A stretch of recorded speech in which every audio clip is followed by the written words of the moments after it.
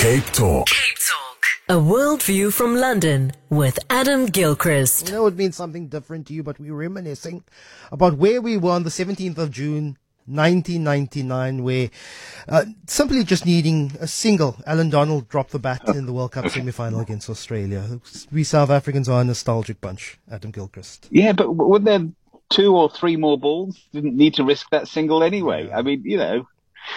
But you're right, dropping the bat and just standing there. What was he doing? Yes. Bless him. But let's start with US and China talk. Xi Jinping was in San Francisco. We met Joe Biden. It was a crucial face-to-face between President Biden and President Xi.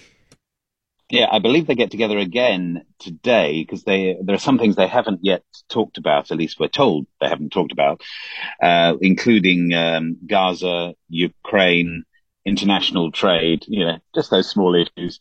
The trafficking of fentanyl, though I think Joe Biden actually did mention that in a press conference afterwards. So, yeah, we're talking about how the key thing is that they are talking, because there was this whole stuff about Chinese spy balloons and American Navy ships in the Pacific, and the two were just so at each other that to have the two biggest world superpowers actually talking to each other reasonably amicably is good for all of us, I guess, unless they carve up the world and decide, well, America, you take them. And we don't think they're doing that, but they have agreed their militaries can talk to each other, which will be an important thing, because America will want to say, look, we're doing some exercises here, and China will be able to say, look, we're doing exercises there, and leave Taiwan out of it or whatever. They'll be able to do that in the future, is the thought.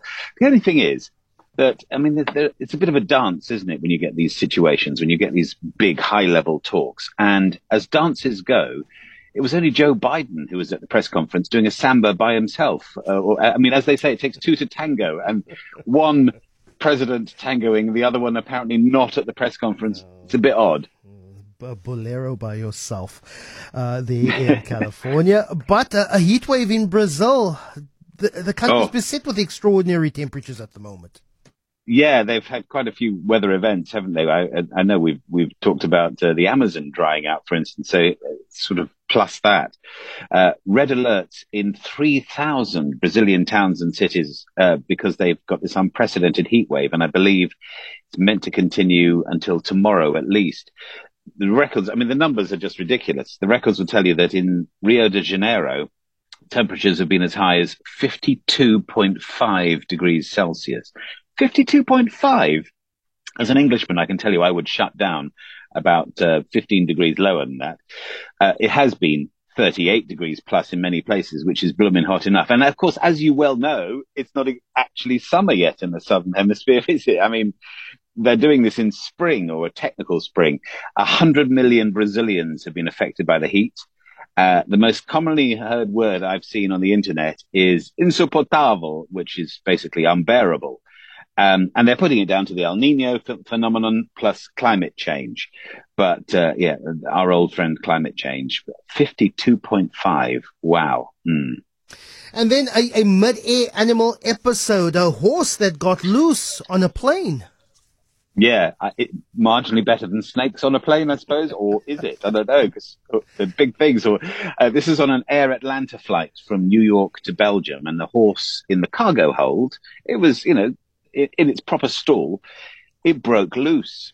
It didn't exactly stampede, but it was certainly stomping about a bit. And if you're flying a plane with a horse stomping about a bit, even a big plane, you would kind of feel it. And clearly a cause for consternation. So the horse had got spooked at some stage. Cabin stewards could not get it back in the stall. It was very, I mean, as you would be if you were a horse at 15, 20,000 feet, whatever.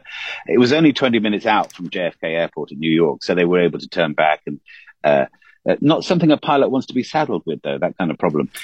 Better or worse, though, I have to say, this follows another Animal Mile High, another Animal Mile High club, again on a commercial flight.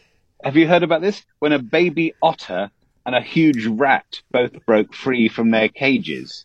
Who's transporting otters and rats? I think I would rather take the horse than the otter and the rat anyway. Forget about snakes on the plane. There's a mare in the air. Adam Gilchrist. Hey. Catch you tomorrow with the world. You have a good one.